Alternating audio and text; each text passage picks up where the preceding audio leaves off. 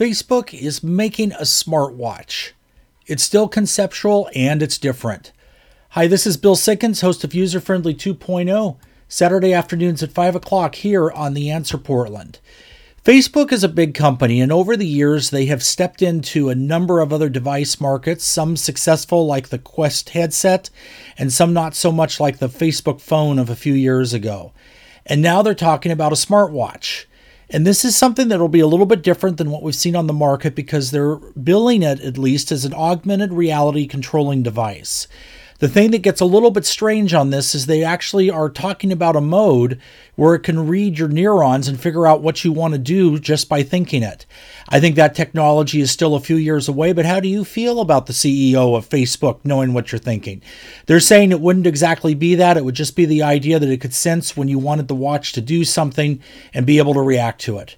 For more information, check out Tech Wednesday here at theanswerportland.com.